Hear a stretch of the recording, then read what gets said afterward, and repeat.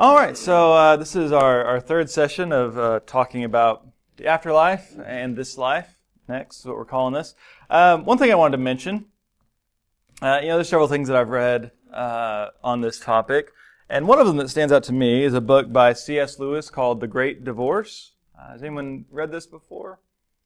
It's not like his most popular, like the Narnia or Screwtape Letters, but it's kind of an allegory, right? It kind of, I think even the title page says a dream, right? So and the idea is some people in hell take a bus ride to heaven, but it's a different presentation of how you might think of both heaven and hell, and right, not to say that that's exactly what it's like, but it helps us imagine how can we understand what these concepts mean.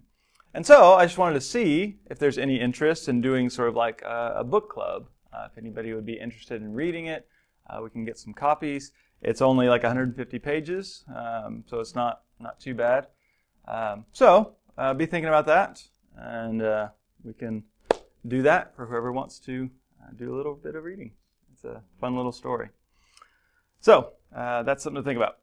Now, last week we we covered the entire Old Testament, which I would say is pretty impressive. So I was trying to see the scope of what did people believe in that time period. And generally what we saw is that it was kind of vague. We weren't totally sure what they believed about a lot of things about what happens when you die. They had some ideas, and some of those ideas became more clear as you get further in and later. But one of the other things that we saw, particularly, was there was a focus on this life, right? God's blessings here of family and land, and that, there are still consequences to how we live because that's going to affect the people that come after me. And so I think that's a helpful thing for us to hold on to, even as we do start to understand more of what God is doing, or as that came to be revealed more clearly. We don't lose sight of, right? This life matters too. It's not just about what comes after. Like I was saying, particularly the belief in resurrection becomes kind of the dominant hope of Israel. And so you see that most clearly in the book of Daniel, which is probably one of the last books to be written. And this belief came about basically because of new challenges of being exiled from the land, coming back, but then facing oppression from other nations, right? We're in our land, but we're not free. And also, along with that oppression comes the issue of martyrdom, right? People that die in faith to God. Okay, well, if we're dying in faith and we believe that God is faithful, then how does that work? And so resurrection kind of comes to be understood through that lens, that it's how God is faithful even if we die in faith. And so, what happens, right, in our Bibles, you have, the Old Testament, and then we jump, there's, from the time of the setting of the last books, is about 400 years to the time of the New Testament. And, but this was a common topic. Resurrection, we see that popping up in lots of other writings during that time. It's typically now called it's called Second Temple Judaism, right? They built another temple after the exile. That temple lasted until 70 AD, when the Romans destroyed it. And so, most literature now will talk about Second Temple Judaism as this time that a lot of it we are not as familiar with. But there were some things, as I was mentioning earlier, that were written during that time period. And I could say a lot about it, but I'll only say a little bit. Those books are often called the Apocrypha, and some Christian groups count them as Scripture or like a second tier of Scripture. I wouldn't argue that they're Scripture, but they're still helpful for us to see, here's what people were thinking during this time. Right? I kind of disagree with the whole 400 years of silence, because people during that time didn't think that God had stopped working. Right? They still believed God was active. And so one of the books that we're going to look at briefly is a book called Second Maccabees. Again, I could go on a lot into the history of who the Maccabees are. That's not really that relevant. Basically, they were a family that fought for Jewish independence. The festival of Hanukkah comes out of these books, the book of the Maccabees, where they reclaim the temple from pagan oppressors. And and so in this book, they're being persecuted. The Jewish people are persecuted by this Greek king named Antiochus IV Epiphanes. He was a pretty terrible guy. He at one point sacrificed a pig in the Jewish temple, which is kind of not kosher. Like very much not kosher. And so we have here in this book an account of a family being persecuted. There's a mother, and she has 7 sons. And so I just want to look at some of this to see how their belief in resurrection shaped the way that they dealt with this persecution. And we're not going to read this whole thing. That would have been probably like the 2nd century BC, so like the 150s, 140s or so BC. Yeah, I should have had a more precise date on that. Yeah, so it's about in that time. So yeah, it's 100 BC. Yeah, so this is a little over 100 years before the time of Jesus. Which, again, this is off topic, but as you get into the New Testament, right, people still kind of remember this, right? Remember when our grandparents rose up and they got rid of these pagans? Why don't we do that with the Romans, right? You can see that in the Gospel, that's kind of this lingering memory of there was that one time that we stood up and we were free again. All right, but that's more for Gospel of Luke on Sunday mornings. There you go. All right, so in this story, all right, mentions there's 7 brothers and their mother. They're arrested. And basically what's happening is the king is trying to force them to eat pork, right, which is unclean, not kosher, and but it's God's command, and so they're not going to do this, even on threat of torture and death. And so, and again, a lot of this is, you can read it later, and it gets kind of graphic. So they kill the first brother, and then they get to the second one. This is in the 3rd paragraph, starting in verse 7, where they're torturing him. And then, so look at verse 9. This is what this brother who's dying says. When he was at his last breath, he said, "You accursed wretch, you dismiss us from this present life, but the King of the universe will raise us up to an everlasting renewal of life, because we have died for his laws."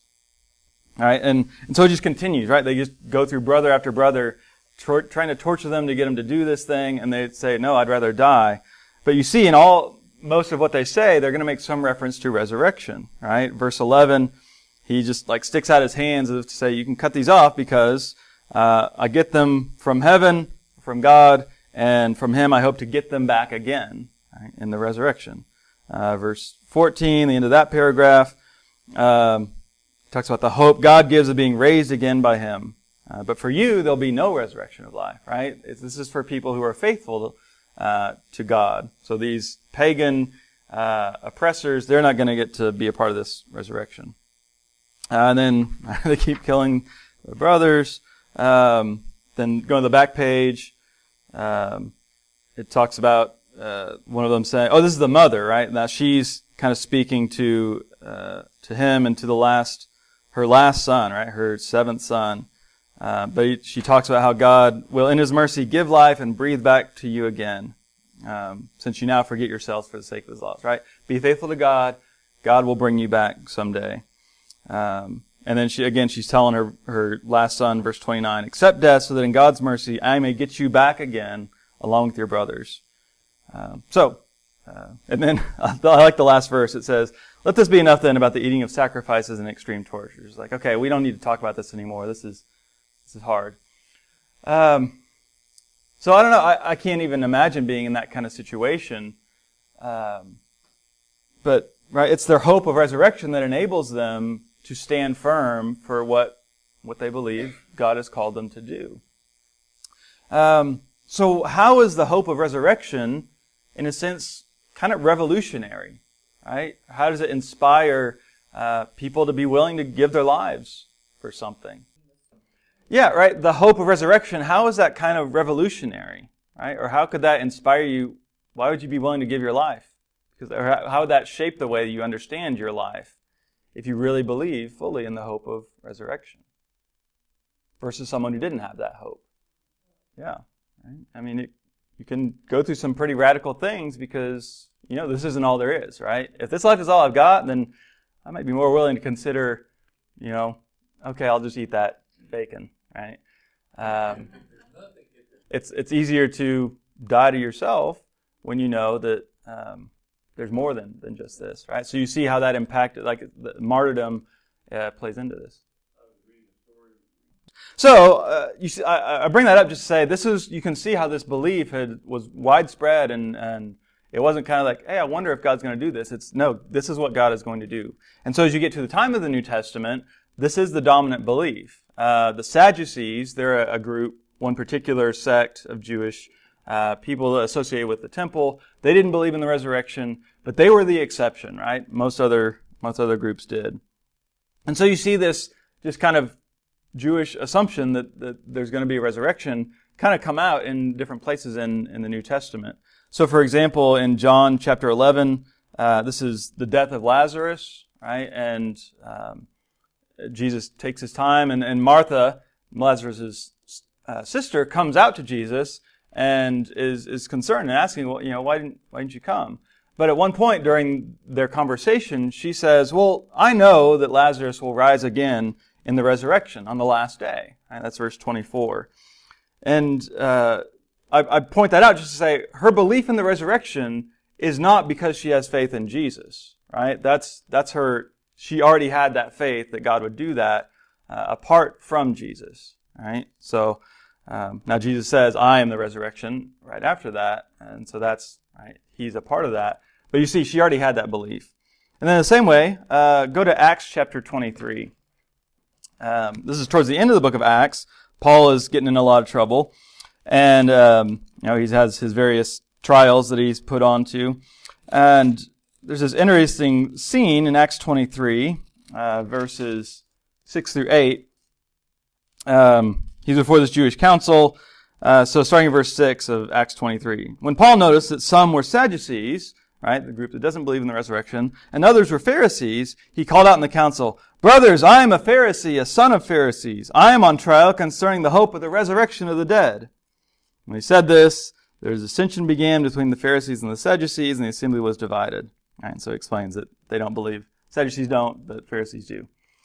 So again, this is not a new argument, right? You can tell the Pharisees and Sadducees fought about this a lot, and Paul kind of takes advantage of that to get them distracted and fighting about that. Side note, Paul still identifies himself as a Pharisee even at this point, as he's been a follower of Christ for many years. So being a Pharisee is not opposed to being a Christian. And in fact, the Pharisees, some of them probably disagreed about Christ as the Messiah, but they take Paul's side on this issue because, they believe in resurrection. And so Jesus' resurrection at the end of the Gospels, it's not strange because Jewish people didn't believe in it. It's strange because of the timing, right? They believed that this was going to happen. It's just resurrection would be at the last days, right? At the end of the age. So the idea that somebody could be resurrected before then, that just kind of didn't make sense in the way they understood how the resurrection would work. And so, since we're talking about it, but we kind of need to stop and define what are we talking about when we talk about resurrection, right? The concept. All right. So resurrection, right? Here's your Bible nerd words for tonight. You're getting some Greek here. The noun for resurrection is anastasis. The name Anastasia comes from that. And then the verb for it is anistemi. And in its basic sense, it just means to stand again, or to rise up, or to raise somebody up. And so sometimes there's other words that mean basically the same thing that you'll find in the New Testament, and it's probably still resurrection language, even if it's not using one of those two specific terms. But that is the Greek word that means resurrection. And that term has a specific meaning, right? It's not just some vague term for the afterlife or for life after death. The word resurrection means your body being raised to new life after death. Right? It's more than just resuscitation, right? We talked about Lazarus a minute ago. Lazarus was raised, but he died again, I assume, unless he's still hanging around somewhere. right? So that's different from what we're talking about with resurrection.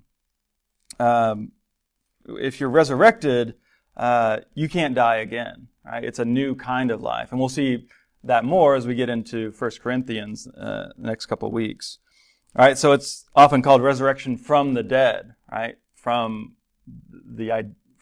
death itself, right? You're brought out of that somehow. Right, it's a Greek term, and the Greeks knew that term, but they believe that doesn't really happen, right? Resurrection is not the same as like a ghost appearing after death, right? Some people think that that's basically the same as resurrection. No, those are different concepts. Greeks might have believed that you could have a ghost come back, but they would have said, but it wouldn't be resurrection, right? It wouldn't include the body. And in our case, right, I would say none of us probably disbelieve in resurrection, right? We all believe in that, but maybe we don't fully understand what all that entails. Right? As we've seen, as we talked about a couple times, the idea of your spirit or your soul going to heaven after you die, that's not resurrection, right? That's a different idea than what resurrection is really pointing to. And so we'll see how that all fits together, again, as we get further into some of the passages that really discuss it. But before we can really get into what God is going to do for us one day, we have to understand how God made us, right? What we are. So we're going to talk a little bit about human nature, or anthropology. I want to look at two different views. The first is human nature according to Greek philosophy. There's lots of different Greek philosophies and philosophers. But the most famous and influential was a guy named Plato. Not Play-Doh, the stuff that you play with. Plato. Really this viewpoint, I don't know if this phrase came from him, but this view is best summarized in a Greek pun that you have, I think, on your handout that says soma sema. And that translates to a body, a tomb. Right? Soma is the word for body. Sema is the word for a tomb. Your body is a tomb. It's a prison. And the real you is this immaterial soul. And you're trapped in this human suit. And the real goal is to escape from your prison of your body and your soul to be free. And again, there were different beliefs about what exactly happened. But along with this is this bigger idea, the immaterial world, right, which you can't see, souls, spirits, ideas, that's good, and that's what's actually real.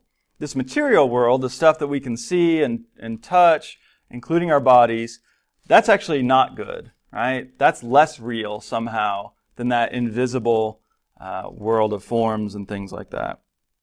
And so our souls, again, different views in some places, but soul maybe pre-exists the body, is put into the body, and then gets to escape it when it dies.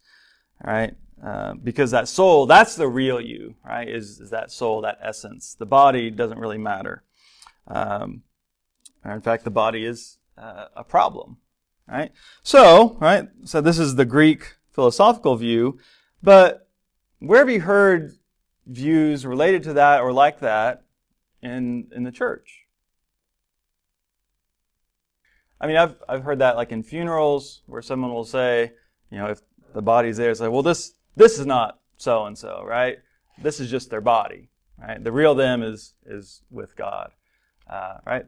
That's separating the body from your real self. We were going to get to that. That's a good question. I was going to ask you guys. Yeah. Well, you're tracking with where I'm going, so that's good. Can you think of any songs that kind of point in that direction? Right? The body's not real. This world is not real or good.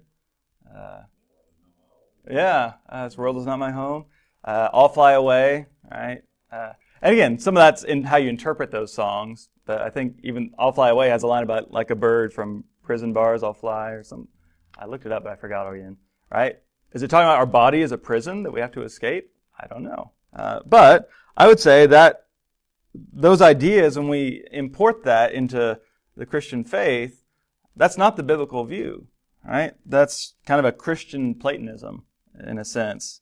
It's just our culture is still very much informed by Greek thought. That's kind of the foundation of modern Western thinking, and so we still think in a lot of those terms, and so we don't realize that actually the Judeo-Christian view was different, and so it starts to kind of seep in, and then we assume that's the Christian story too, right? One of the assumptions we make is that spiritual means immaterial or invisible, right? And again, there is a sense in which that's obviously true, right? We can't see the Holy Spirit, but as we're going to see in a lot of passages, spiritual is not the opposite of physical, right? And in fact, spiritual things often impact the physical world, so they're not separate in that way.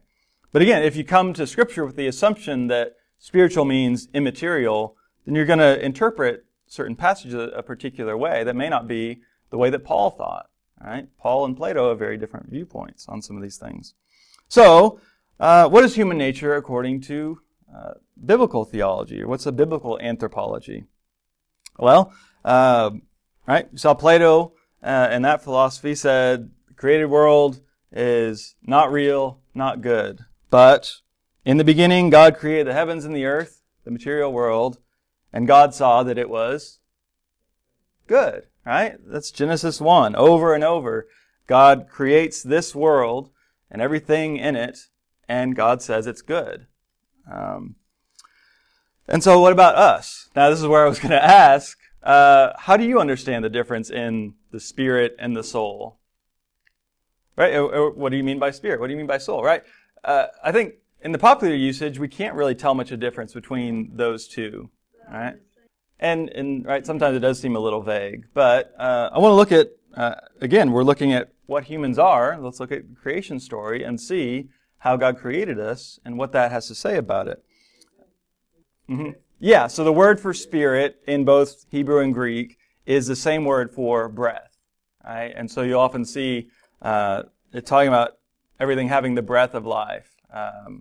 So to breathe your last is kind of the same as to give up your spirit, right? It's the idea that breath is what animates us, which is what we see in the creation story. So go to Genesis chapter 2. All right, we saw in Genesis 1 that God created everything, the material world, and called it good. Then go to Genesis 2:7. Here's talking about God forming Adam. Then the Lord God formed man from the dust of the ground and breathed into his nostrils the breath of life, right, or the spirit of life. And the man became what? What do your different translations say? A living person. Living being. Came to life. Okay, that's kind of vague. One literal way to interpret it, the man became a living soul, right? And I think that's in the King James is how they translated it. And because that last word there is the word that we, in other places, will translate as soul. And so I think I put the Bible nerd words on there. The Hebrew word for soul is nephesh, and the Greek word is psyche, right? Which we kind of may be familiar with that word. Psychology comes from that. And so it can be translated as soul. It can also mean whole being, right? Or your being. So a living being is that works. Or just life, right? Life itself. That this term covers a range of meanings. But what you see in Genesis 2:7 is body, right? God forms the body out of the dust, adds the spirit, and that equals a soul, right? The biblical view is body plus spirit equals soul, right? That the soul is not a separate thing. The soul is a way of talking about the whole person, right? The whole package. So it's your body, it's your mind, your emotions, your thoughts, your desires, your will, your spirit, right? It all comes together. The soul is not some separate thing. It's all of you, right? And so a lot of times I think the best translation is my whole being, right? So a lot of Psalms will talk about my soul praises God. And it is the idea of my whole being, right? Not just my inner self, not just my outer self, but all of it. That's the soul in that sense is the essence of the person. And so if part is missing, then the person is incomplete, right? And so that's why resurrection is important, because that is God bringing it all together again, right? The biblical view is if you don't have your body, you're not fully you, right? Like, I've never been me apart from this body, for good or ill. And so, right, the Jewish Christian view is if you lose that, you're losing something of who you are, right? And we're going to see, again, once we get into 1 Corinthians next time, of why some people might not like that. But we see that immaterial spirits or souls floating to heaven as the final destination is not really the biblical hope. And I have a quote here that talks about this from someone named Anthony Hoekema. It says, if the resurrection body were non-material or non-physical, the devil would have won a great victory, since God would have had been compelled to change human beings with physical bodies such as He created. Matter would have become intrinsically evil, so that it had to be banished. Right, what he's saying is that if evil so infected the physical world that God had to just say, well, I guess I'll give up on that and I'll just take their spirits out. Right, that would be God losing ground, because who made this world? God did. And that includes all of us. Everything about us, right? So if God is really going to win, it's got to be bigger than just taking out some immaterial part of you. And along with that, right, we start with creation, but we also have the incarnation, right? God becoming flesh. The incarnation should be the final word on the goodness of the body and the created material world, right? If God could become part of this world, then this world is not inherently bad, right? There are things in it that need to be fixed, and that's what the incarnation, that's what Jesus coming addresses. But that means that we shouldn't hate this world, and the things in it. And in fact, again, that was challenging to people that thought in that Greek way. And the first real Christian heresy was the idea that Jesus didn't really come in the flesh, right? He just seemed to be human, but He was still really just this spirit that came down, right? That was a belief that the church rejected as no. The Word became flesh.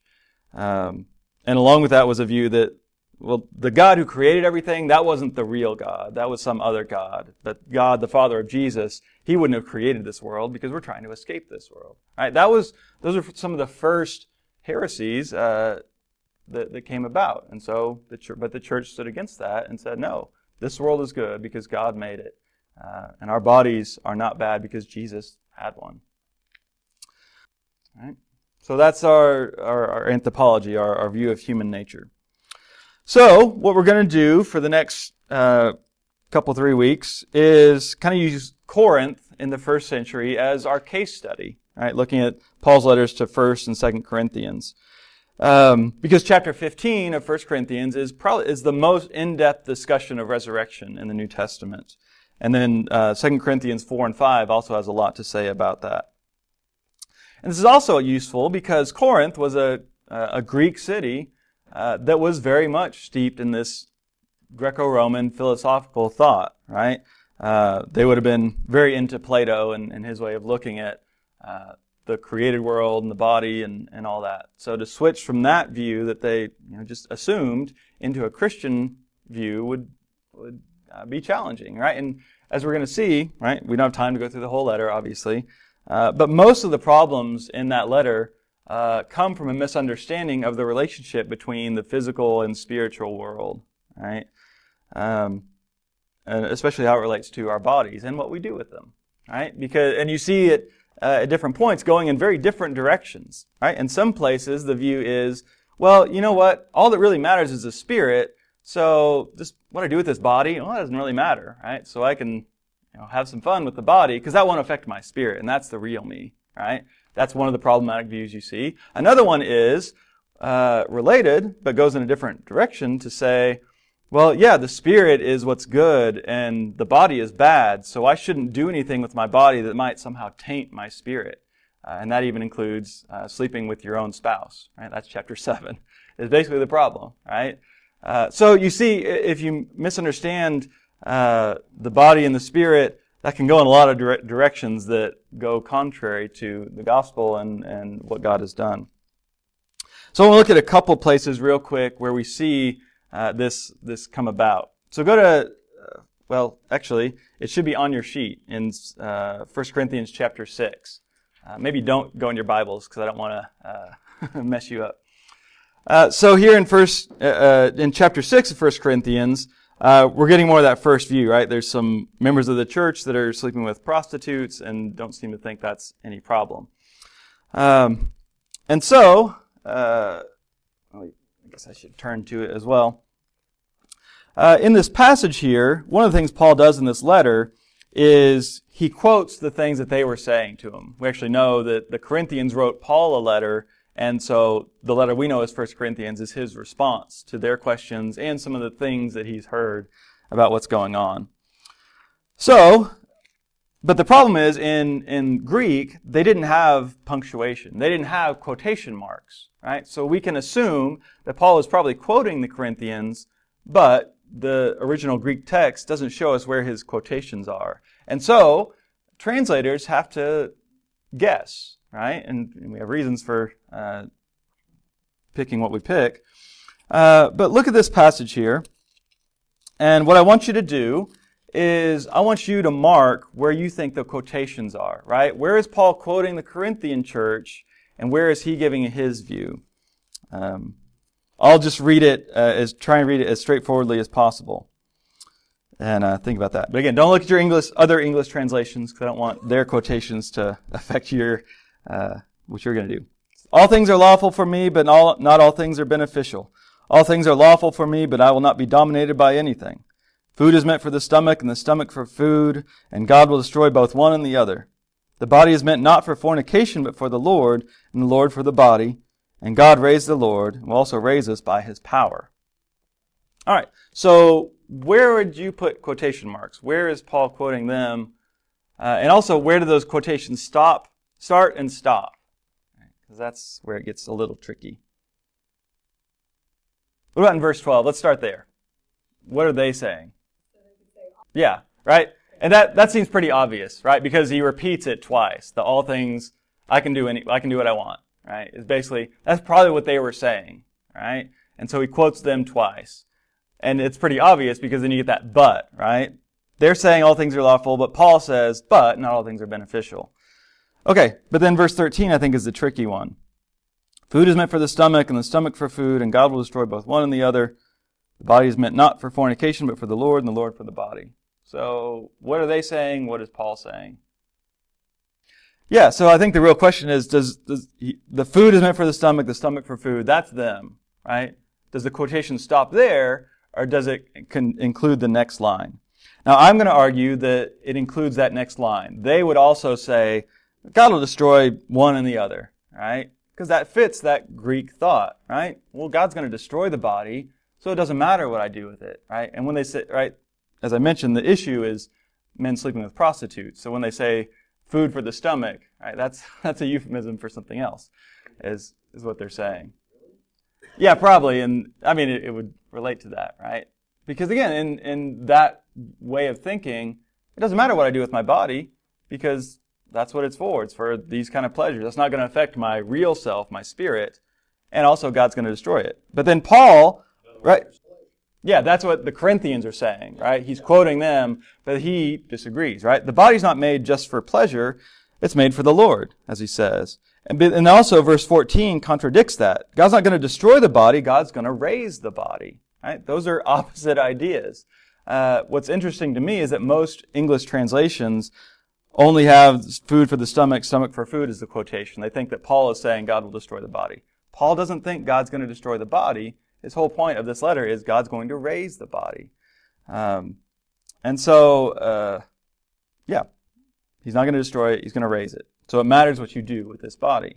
And then in other ways, this view comes out like in chapter 2, where they're talking about spiritual gifts, or chapters 12 to 14, right? They really think something like speaking in tongues is the best gift, because that's quote-unquote spiritual, right? It shows this connection to the spirit world. And Paul says, actually, that's not the most important. The best gifts are the ones that have a tangible benefit in this world, right? So those are the kind of gifts you should desire, especially love, right? In chapter 13. Yeah, I mean, we know there were Greek religions at the same time that kind of were into that ecstatic experience of speaking in some sort of language. So it makes sense they would be drawn to that. And Paul's saying, well, let's not focus on that as much. Let's focus on love and real things that you can do. But again, they think of that as spiritual, right? Having this special wisdom. That's what we want. And Paul says, no, that's not the most important thing. So as we'll see, especially getting into next week, resurrection has implications for how we live now, right? What you do with your body matters. But if you think that we're just some immaterial soul, then it doesn't really matter what you do here. But that's not the way that God made us. Your body is good. I know they hurt and they ache and they go through things. But fundamentally, your body is a gift of God, and what you do with it matters. It's always going to be part of who you are if we believe in the resurrection. And so that's our hope.